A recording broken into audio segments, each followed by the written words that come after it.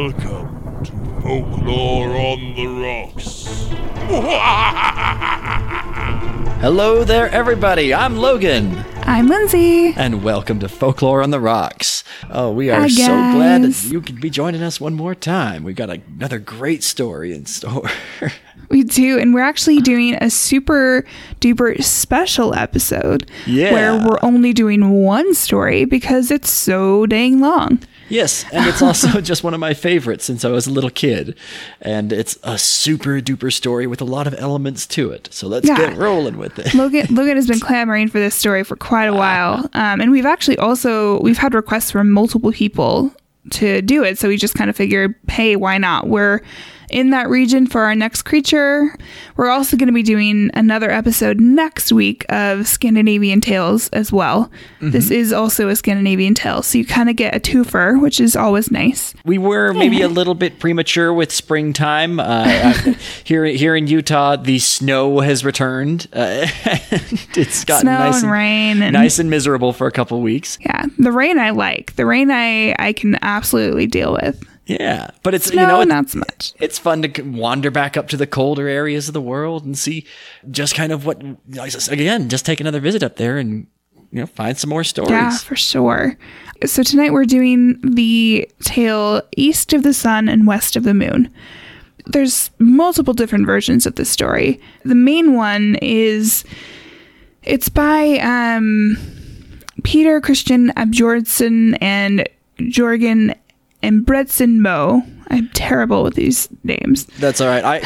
For a very long time, I just thought they were two dudes named Asbjornsen and Mo.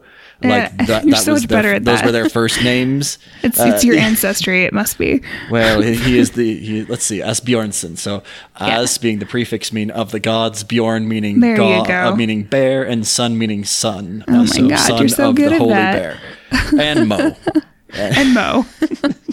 But they're Norwegian folklorists, and they collected this in a book of tales in like 1845-ish.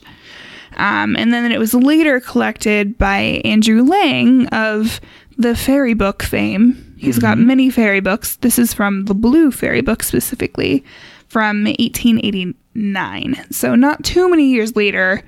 We're going to be doing the Andrew Lang version tonight just because it's a little easier to understand and I think makes for a story that flows a little bit better. Yeah, it's just a little easier on the modern ear. Yeah. And I'll tell you, if anyone out there is looking for a treat, maybe to read to somebody younger or a really great picture book, Mercer Mayer, who did the Little Critter books, has a beautifully illustrated rendition of this story that's kind of my favorite. It's clearly the Scandinavian fairy tale with a lot of other elements added in, and some really rich illustrations that once you see them, you're going to have a hard time picturing anything else. Yeah, they're really pretty. And the illustrations in that are gorgeous. I've seen some of them. And the illustrations in the Asbjornsen, say it again, I don't know. Asbjornsen and Mo. Asbjornsen, there we go. Book. It has illustrations by Kay Nielsen, and they are also gorgeous. So if you want some really cool art, we'll put some in our show notes from both of those versions of this story. Yeah, we did a couple of episodes of just me recording detailed descriptions of the pictures, but we found that it didn't really translate too well to an audio format. Let's see, not a visual medium. Yeah, we're still working out what podcasting even is. What are we doing? Yeah, I know, right? Well, I do know that it's much easier to figure out what we're doing if we've got a drink in our hand. Isn't that right, Linz? That is very true. We have a fun one tonight that will make a little bit more sense once we get into the story. But it is called the Polar Bear. And you can make this a couple different ways. You can make it as a shot or you can make it as a drink. But it's super duper easy. You stick it in a cocktail shaker. And it's just 3 ingredients. So you need an ounce of vodka, an ounce of clear creme de cacao. I don't ever know how to say that. It's something like that. The chocolate, the clear chocolatey liqueur, one. That thing. And then an ounce of clear creme de menthe. So you can usually get those in I think a brown version of the creme de cacao and a green version of the creme de menthe. But it's not going to look great when you make this drink if you make it with with the colored ones. Yeah. So pick the clear ones out. They should be really pretty easy to find at your local liquor store. But you put all 3 of those in, shake it in a cocktail shaker with a bunch of ice, and just strain it into a chilled martini glass and serve. And it's crystal clear and icy and just like the polar north, you know? Yeah. And It's it should brisk taste and like refreshing. It's a good one. It should taste like a York peppermint patty. Yeah, kinda. that's kind of what it reminds me of. The vodka, though, just makes it feel a little more classic. Drinky. Yeah, drinky. So if you want to make it like the drink version, add the vodka. If you just want the shot, then just the creme de cacao and the creme de menthe should land you as a solid York peppermint patty shot. Mm-hmm. So that's our polar bear drink for tonight. It's pretty fun. Some fun news. We recently hit 10,000 downloads. What? Which is 10,000? Insane. And we are so grateful to you guys for some reason listening to us. Yeah, really. I don't know why. We really appreciate it. We're hoping that you find, well, all kinds of things to do, but thank you for including us in your day. Yes, we hope that we make it a little more entertaining at the very least. But yeah, we're really grateful. I mean, we never expected to get to 10,000 downloads, so that's pretty cool. It'll sink in I know, in like 6 months, but by then it'll still be really weird. Yeah. And that's 10,000 in a little bit over 6 months. So you guys have been chugging along, and we really appreciate it. I've stood in front of a crowd of 10,000 people before, and it is a sea of people. It's a lot of people. It is so many. I've been lucky enough to see that many people in one place at one time. And people just go on for in this particular case, it was in a field, but yeah, it's a lot of people.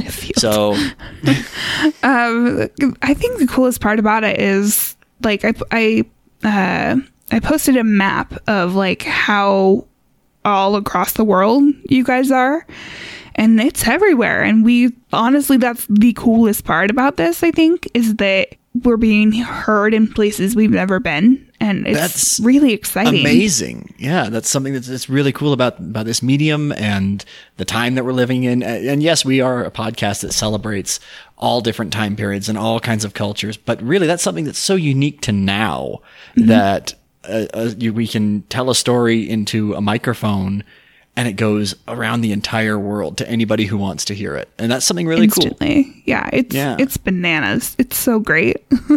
We're very excited and we're very appreciative. So, moving on from that and our excitement, we first quickly have a promo for you guys, and then we'll hop right into our story. Our promo is for the show Grave Girls. And these ladies, they combine some really fun things. They review horror films, and then they link those films to a few different things. They talk about a creepypasta, they talk about a real life like true crime story, and then they also include a story of survival, and that all of it is linked in some way to the film that they reviewed. So it's a combination of a lot of fun things. So I think you guys might like them. And Sounds we're gonna pretty cool. Yeah, we're gonna just play the promo for you right here. Yeah. Hi, we're the Grave Girls from Grave Girls Podcast. I'm your host, Hawthorne. And I'm Amaryllis. Every week we watch a different horror film, and I find a scary story that goes with it that will definitely leave you shaking in your boots. And if you aren't wearing boots, my true crime case and murder will scare the pants off you. And then you'll just be naked, and that's just a fun time. So listen to us on SoundCloud and iTunes. And follow us on Instagram, Twitter, and Facebook. Don't forget to check out our website at grave-girls.com. We love you all in case we die. Bye! All right, so I hope you guys have a chance to check them out. Yeah, they are pretty fun. Scary movies and digging deep into what goes into them and what's behind them is your thing.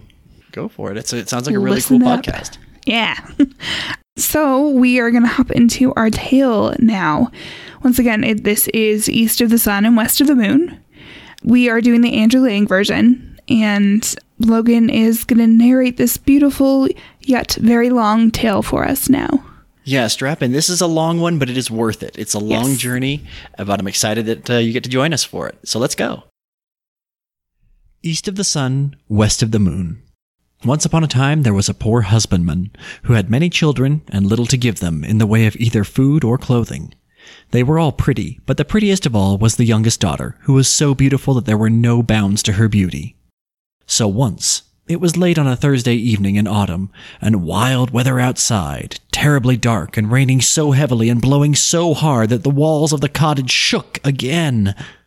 They were all sitting together by the fireside, each of them busy with something or other, when suddenly someone rapped 3 times against the window pane. The man went out to see what could be the matter. When he got out there stood a great, big, white bear. "Good evening to you," said the white bear. "Good evening," said the man. "Will you give me your youngest daughter?" said the white bear.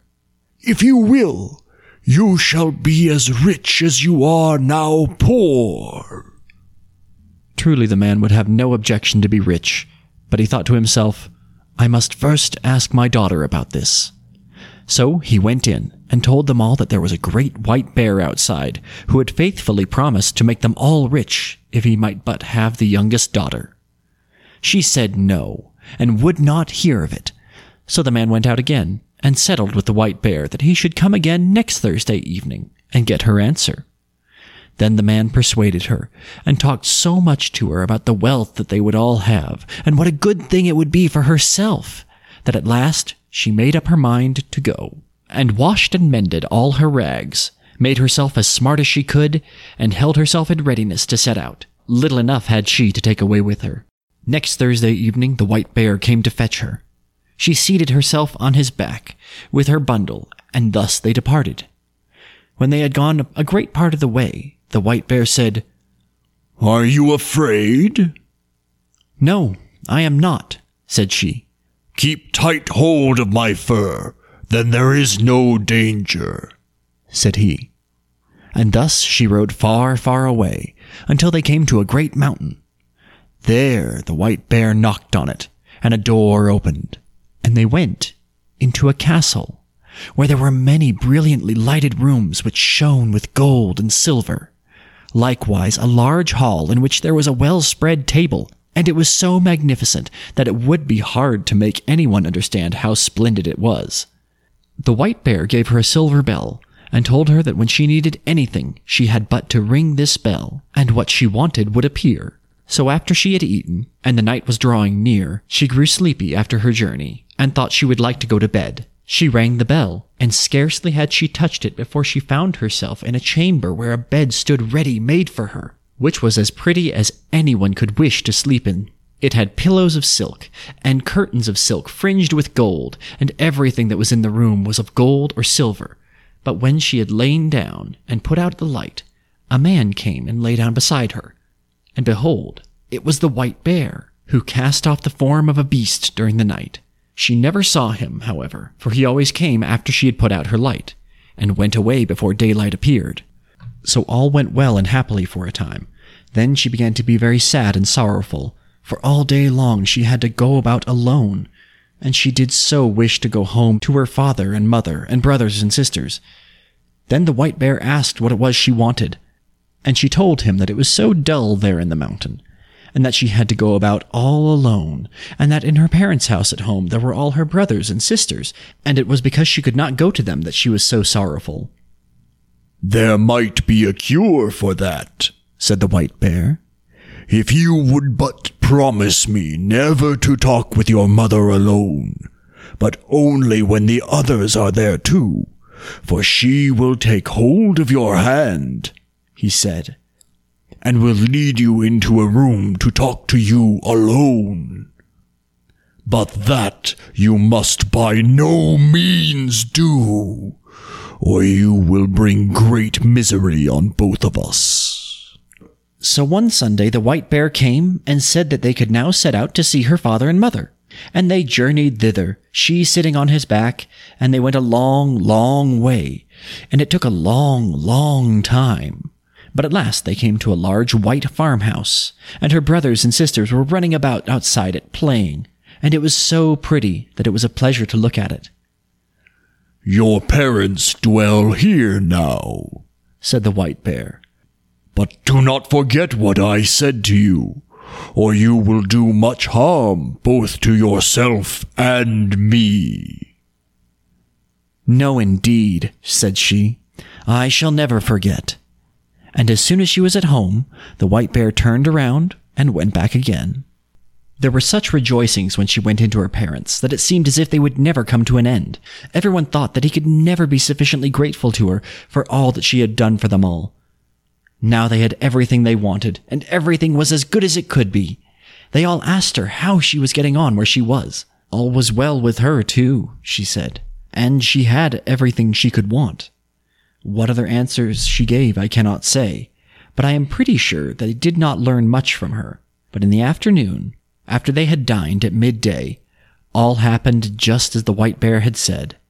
Her mother had wanted to talk to her alone, in her own chamber, but she remembered what the white bear had said, and would on no account go. "What we have to say can be said at any time," she answered. But somehow or other her mother at last persuaded her, and she was forced to tell the whole story. So she told about how every night a man came and lay down beside her when all the lights were put out, and how she never saw him, because he always went away before it grew light in the morning, and how she continually went about in sadness, thinking about how happy she could be if she could just see him, and how all day long she had to go about alone, and it was so dull and solitary. "Oh!" cried the mother in horror. "You are very likely sleeping with a troll. But I will teach you a way to see him. You shall have a bit of one of my candles, which you shall take away from you, hidden in your breast. Look at him with that when he is asleep, but take care not to let any tallow drop upon him." She took the candle and hid it in her breast, and when evening drew near, the white bear came to fetch her away. When they had gone some distance on their way, the white bear asked her if everything had not happened just as she had foretold, and she could not but own that it had. "Then, if you have done what your mother wished," said he, "you have brought great misery on both of us." "No, I have not done anything at all."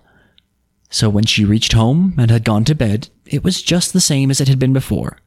And a man came and lay down beside her, and late at night, when she could hear that he was sleeping, she got up and kindled a light, lit her candle, and let her light shine on him, and saw him.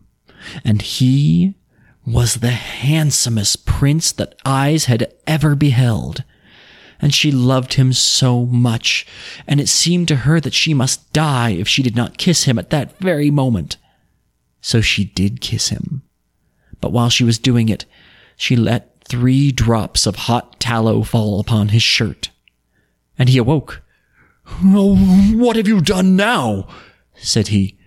"You have brought great misery on both of us. If you had but held out for the space of 1 year, I should have been free. I have a stepmother who has bewitched me, that I am a white bear by day, and a man by night. But now all is at an end between you and me, and I must leave you and go to her. She lives in a castle which lies east of the sun and west of the moon. And there too is a princess with a nose which is 3 ells long. And she now is the one whom I must marry." She wept and lamented, but all in vain, for go he must. Then she asked him if she could not go with him, but no, that could not be. "Can you tell me the way then, and I will seek you? That I may surely be allowed to do." "Yes, you may do that," said he. "But there is no way thither. It lies east of the sun and west of the moon, and never would you find your way there." When she awoke in the morning, both the prince and castle were gone, and she was lying on a small green patch in the midst of a dark, thick wood. By her side lay the self-same bundle of rags, which she had brought with her from her own home. And when she had rubbed the sleep out of her eyes, and wept till she was weary, she set out on her way, and thus she walked for many and many a long day, until she came at last to a great mountain. Outside it, an aged woman was sitting, playing with a golden apple. The girl asked her if she knew the way to the prince, who lived with his stepmother in the castle which lay east of the sun and west of the moon, and who was to marry a princess with a nose which was 3 ells long. "How do you happen to know about him?" inquired the old woman. "Maybe you are she who ought to have had him." "Yes, indeed I am," she said. "So, it is you, then," said the old woman. "I know nothing about him, but that he dwells in a castle which is east of the sun and west of the moon. You will be a long time in getting to it, if ever you get to it at all, but you shall have the loan of my horse, and then you can ride on it to an old woman who is a neighbor of mine. Perhaps she can tell you about him. When you have got there, you must just strike the horse beneath the left ear and bid it go home again. But you may take the golden apple with you." So the girl seated herself on the horse and rode for a long, long way, and at last she came to the mountain, where an aged woman was sitting outside with a gold carding comb. The girl asked her if she knew a way to the castle which lay east of the sun and west of the moon. But she said what the first old woman had said. "I know nothing about it, but that it is east of the sun and west of the moon, and that you will have a long time getting to it, if ever you get there at all. But you shall have the loan of my horse to an old woman who lives the nearest to me. Perhaps she may know where the castle is, and when you have got to her, you must strike the horse beneath the left ear and bid it go home again." Then she gave her the gold carding comb, for it might perhaps be of use to her, she said. So the girl seated herself on the horse and rode a wearisome long way onward again, and after a very long time she came to a great mountain, where an aged woman was sitting, spinning in a golden spinning wheel. Of this woman too she inquired if she knew the way to the prince, and where to find the castle which lay east of the sun and west of the moon. But it was only the same thing once again. "Maybe it was you who should have had the prince," said the old woman. "Yes, indeed, I should have been the one," said the girl. But this old crone knew the way no better than the others. It was east of the sun and west of the moon. She knew that. "And you will be a long time getting to it, if you get to it at all," she said. "But you may have the loan of my horse, and I think you had better ride to the east wind and ask him. Perhaps he knows where the castle is, and will blow you thither. But when you've got to him, you must strike the horse beneath the left ear, and he will come home again." And then she gave her the golden spinning wheel, saying, "Perhaps you may have a fine use for it." The girl had to ride for a great many days, and for a long and wearisome time, before she got there. But at last she did arrive. And then she asked the east wind if he could tell her the way to the prince who dwelt east of the sun and west of the moon. "Well," said the east wind, "I have heard tell of the prince and of his castle, but I do not know the way to it, for I have never blown so far. But if you like, I will go with you to my brother the west wind. He may know that, for he is much stronger than I am. You may sit on my back, and then I can carry you there." So she seated herself on his back, and they did go swiftly. When they got there, the east wind went in and said that the girl whom he had brought was the one who ought to had the prince up at the castle, which lay east of the sun and west of the moon, and that now was traveling about to find him again. So he had come there with her, and would like to hear if the west wind knew the whereabouts of the castle. "Nope," said the west wind. "So far as that, I have never blown. But if you would like, I will go with you to the south wind, for he is much stronger than either of us, and he has roamed far and wide, and perhaps he can tell you what you want to know. You may seat yourself on my back, and then I will carry you to him." So she did this, and journeyed to the south wind. Neither was she very long on the way. When they had got there, the west wind asked him if he could tell her the way to the castle that lay east of the sun and west of the moon, for she was the girl who ought to marry the prince who lived there. "Oh, indeed," said the south wind. "Is that she? Well," said he, "I have wandered a great deal in my time, and in all kinds of places, but I have never blown so far as that. If you like, however, I will go with you to my brother, the North Wind. He is the oldest and strongest of all of us, and if he does not know where it is, no one in the whole world will be able to tell you. You may sit upon my back, and then I will carry you there." So she seated herself on his back, and off he went from his house in great haste, and they were not long on the way. When they came to the North Wind's dwelling, he was so wild and frantic that they felt cold gusts a long while before they got there. "What do you want?" he roared out from afar, and they froze as they heard. Said the south wind, "It is I, and this is she who should have had that prince who lives in the castle, which lies east of the sun and west of the moon. And now she wishes to ask you if you have ever been there, and can tell her the way, for she would gladly find him again." "Yes," said the north wind, "I know where it is. I once blew an aspen leaf there. But I was so tired for many days afterward that I was not able to blow at all. However, if you really are anxious to go there, and are not afraid to go with me, I will take you on my back, and try, if I can, blow you there." "Get there I must," said she, "and if there is any way of going, I will, and I have no fear, no matter how fast you go." "Very well, then," said the north wind. "But you must sleep here tonight, for if we are ever to get there, we must have the day before us." The north wind woke her betimes the next morning, and puffed himself up, and made himself so big and so strong that it was frightful to see him. And away they went, high up through the air, as if they would not stop until they had reached the very end of the world.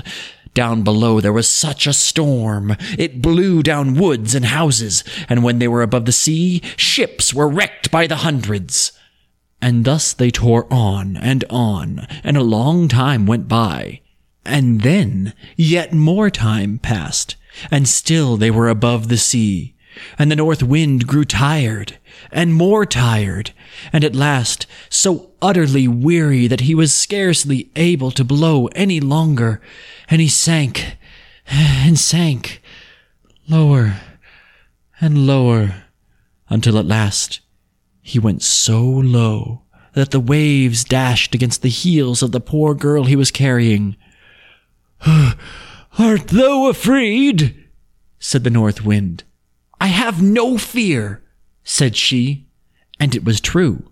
But they were not very, very far from land, and there was just enough strength left in the north wind to enable him to throw her onto the shore, immediately under the windows of a castle, which lie east of the sun and west of the moon.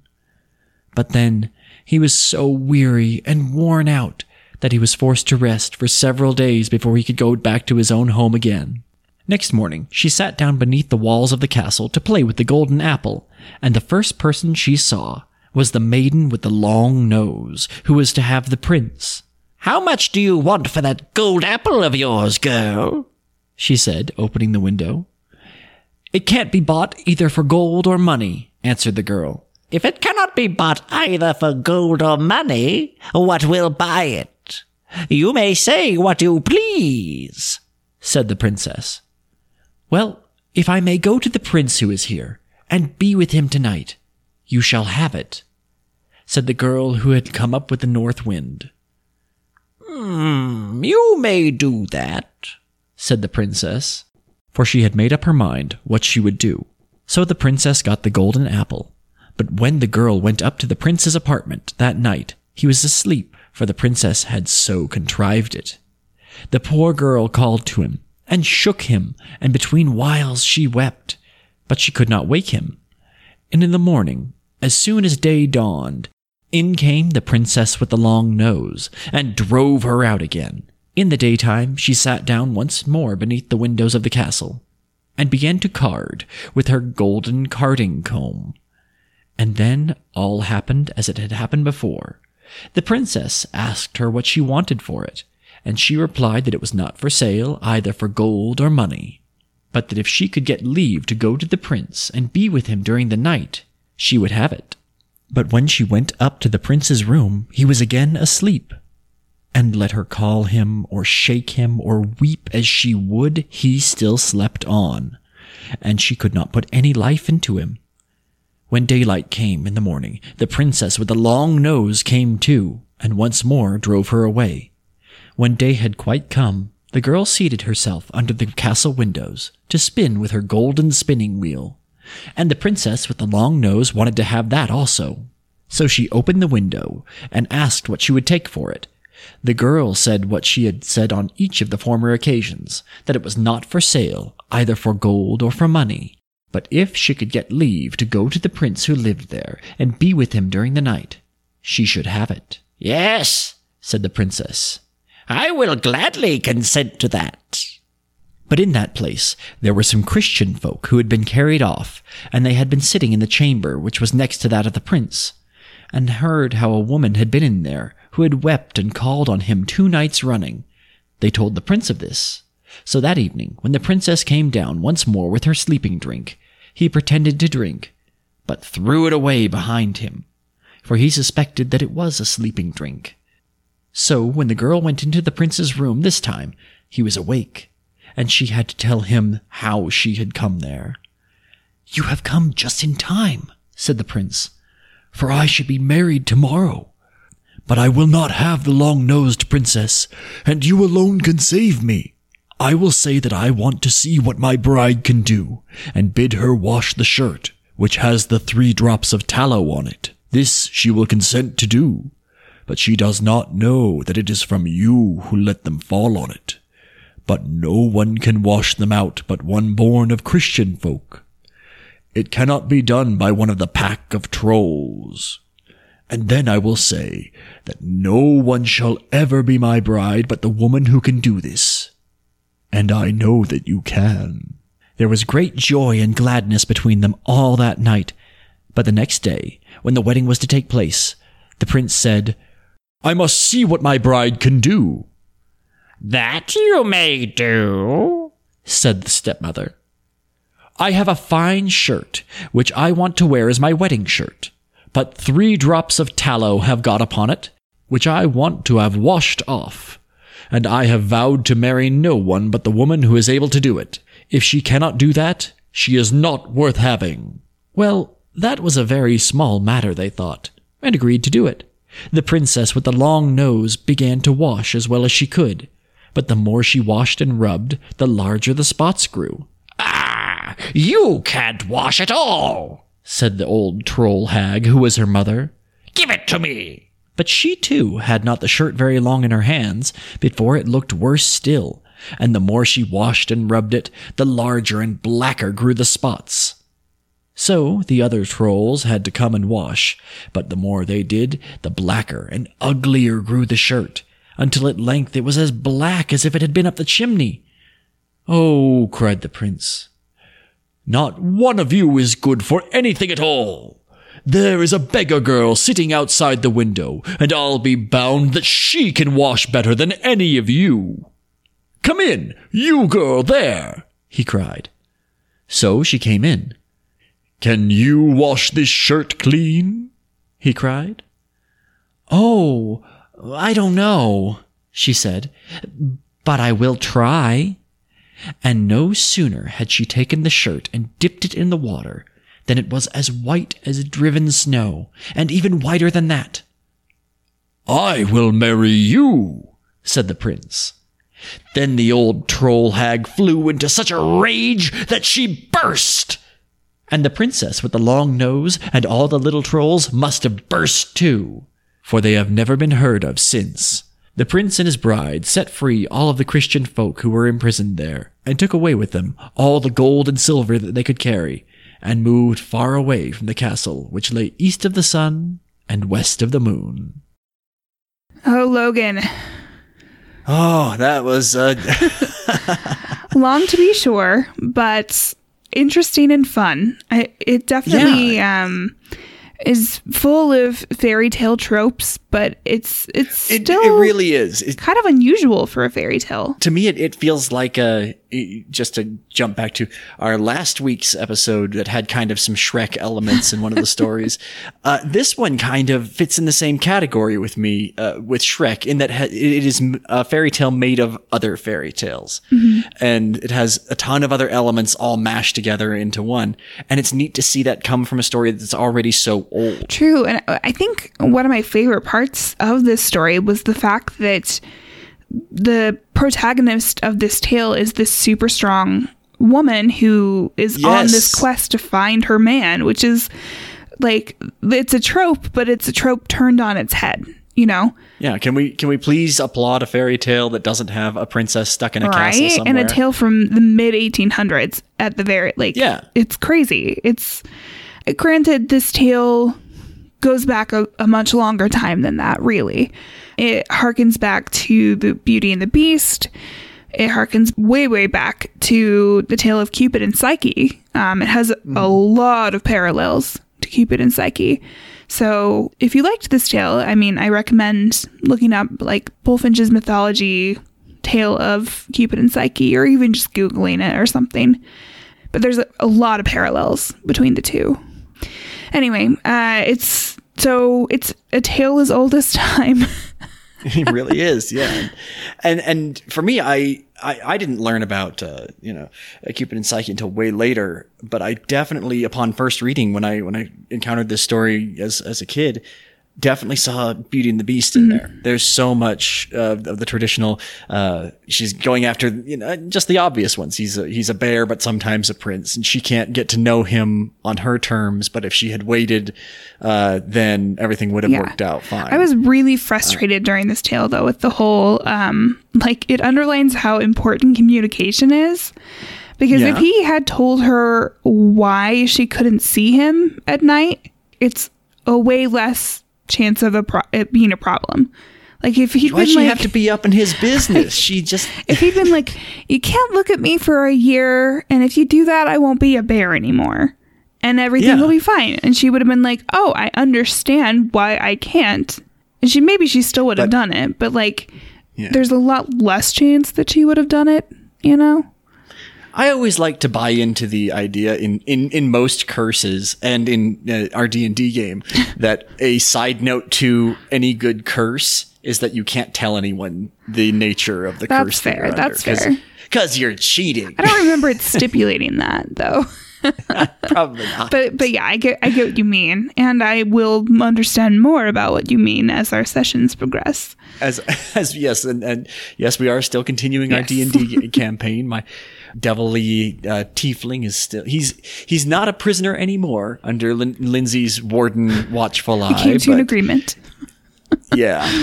And killed a lot of undead. It was great. Adventuring through the things. But yeah, so back to the story. My character's not quite as monstrous as this bear creature, but really, for being a bear, never really was a monster. Really was a beast. He was just a scary idea. Yeah. Well, I mean, even as a bear, he was like this civilized talking bear that goes up to people and requests their daughter's hand and offers them money. Like he's definitely like a person that's a bear, like an anthropomorphized giant polar bear, right? I mean, Yeah.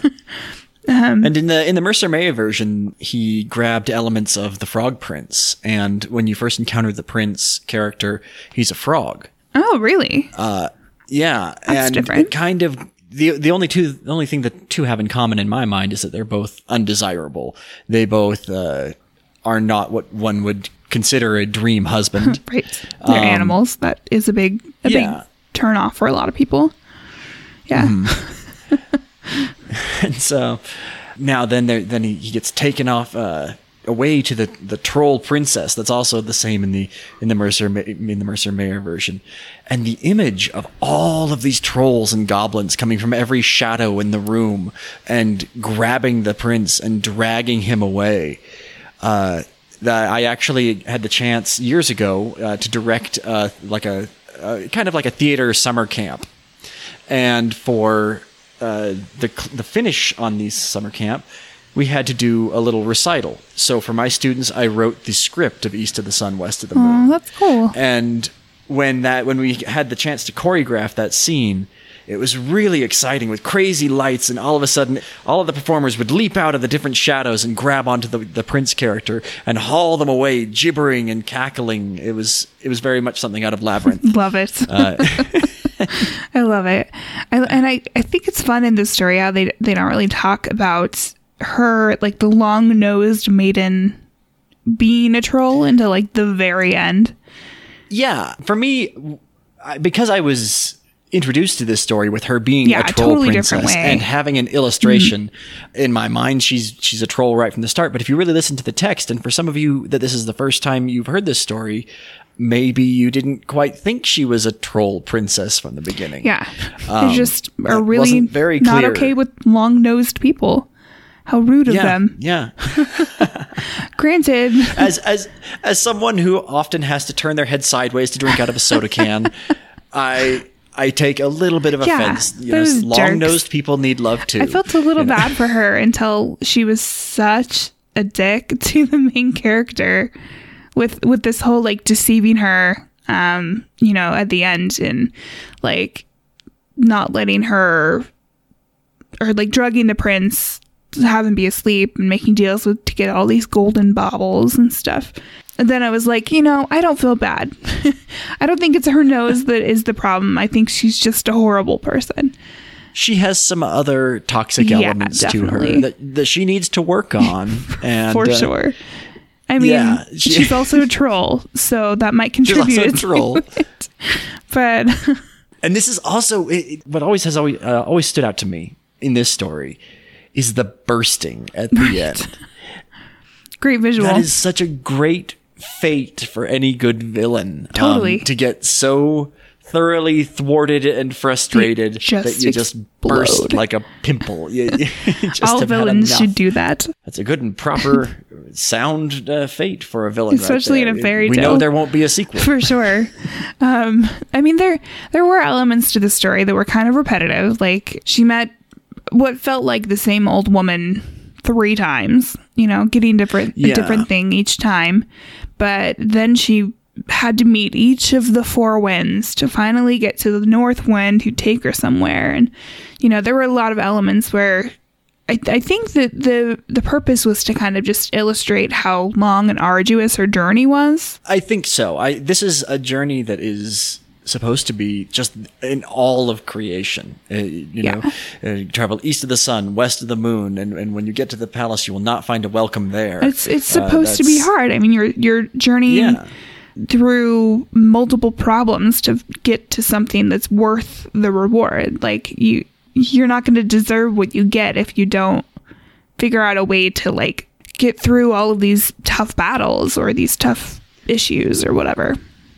Yeah. Now, in the game of relationships, you can never really ask yourself the question of what if. But do you think it would have been as magical and wonderful a relationship if she had just followed the rules and waited out the curse and he wasn't a prince anymore? That's a good question. Think I think that maybe, because honestly, like, he picked her because she was beautiful.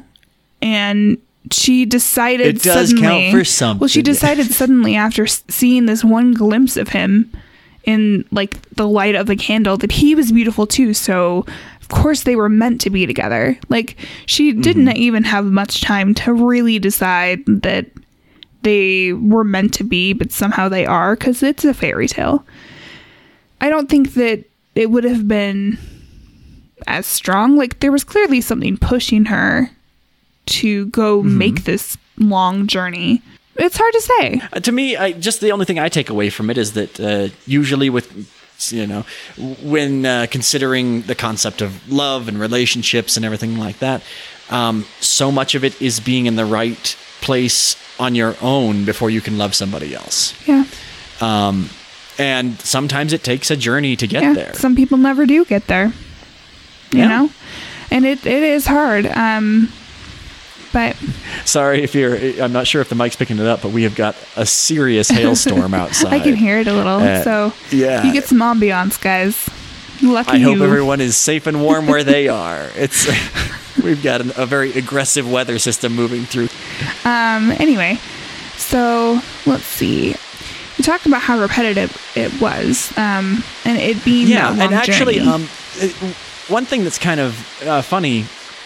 The Mercer Mayer version, again, I hate to keep on hearkening back to it because it's kind of a newer one. It's not in the public domain, and I don't know Mercer Mayer's email, so we couldn't get a hold of him to read his version of the story. We'll link it. But in his modern interpretation of it, he doesn't send the character to all four of the winds and to the same old woman. He sends her to...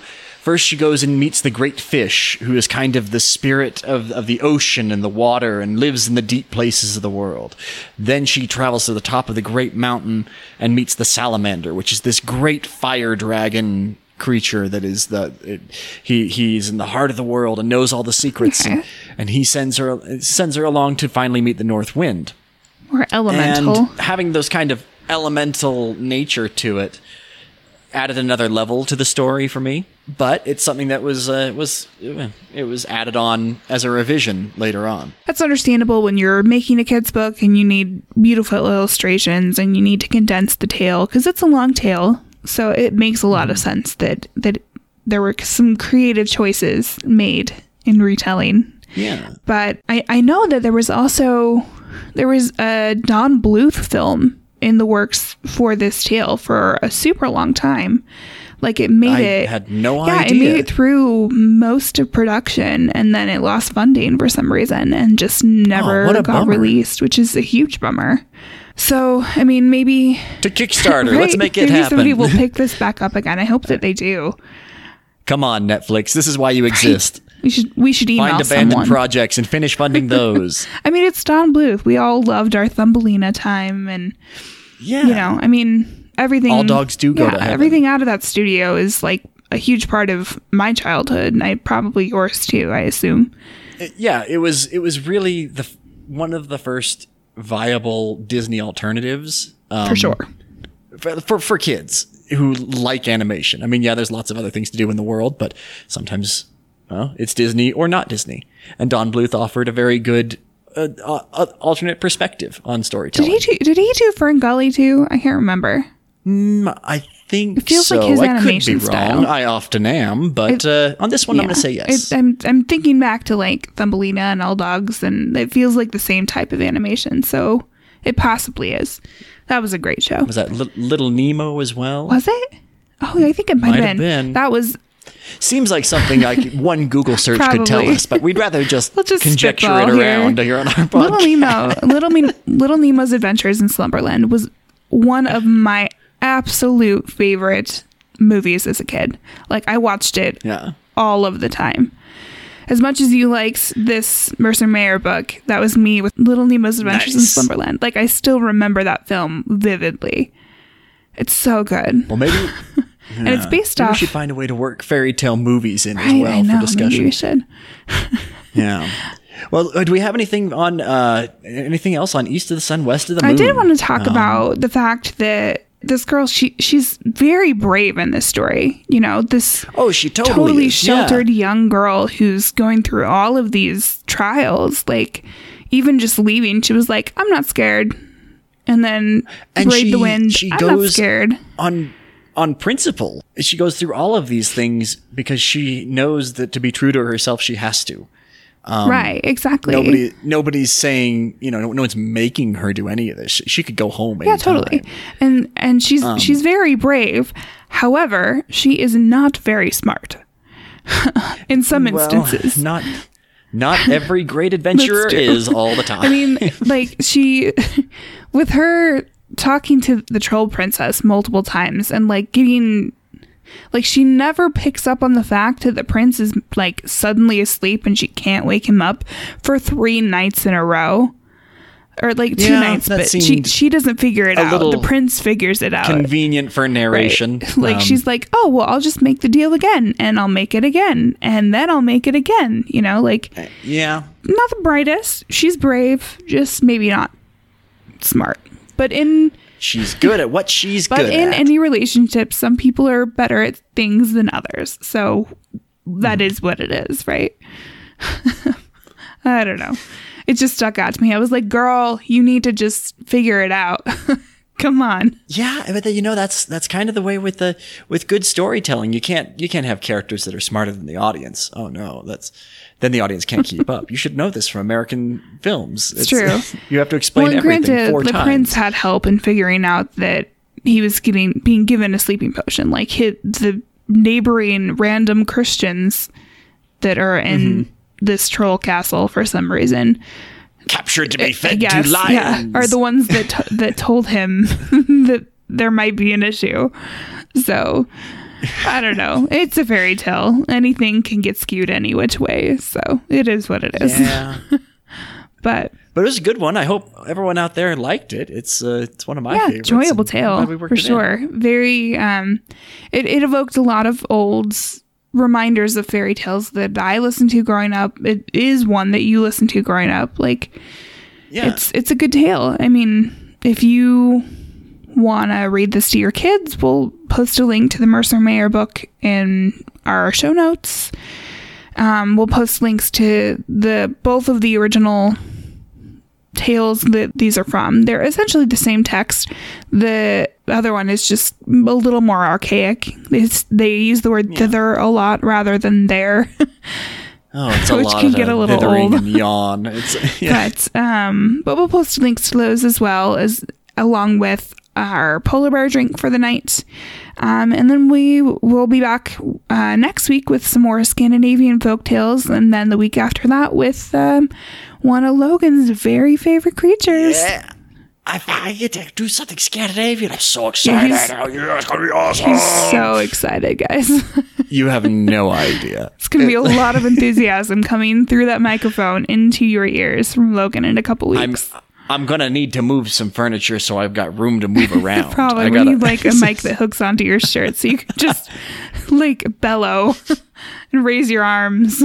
It'll be one to remember for sure. For sure. But yeah, that's it for us tonight. So just as a reminder, you can find us on Instagram and Facebook at Folklore on the Rocks. You can find us on Twitter At Folklore Rocks. We've got pictures, notes, sources on our website at folkloreontherocks.com.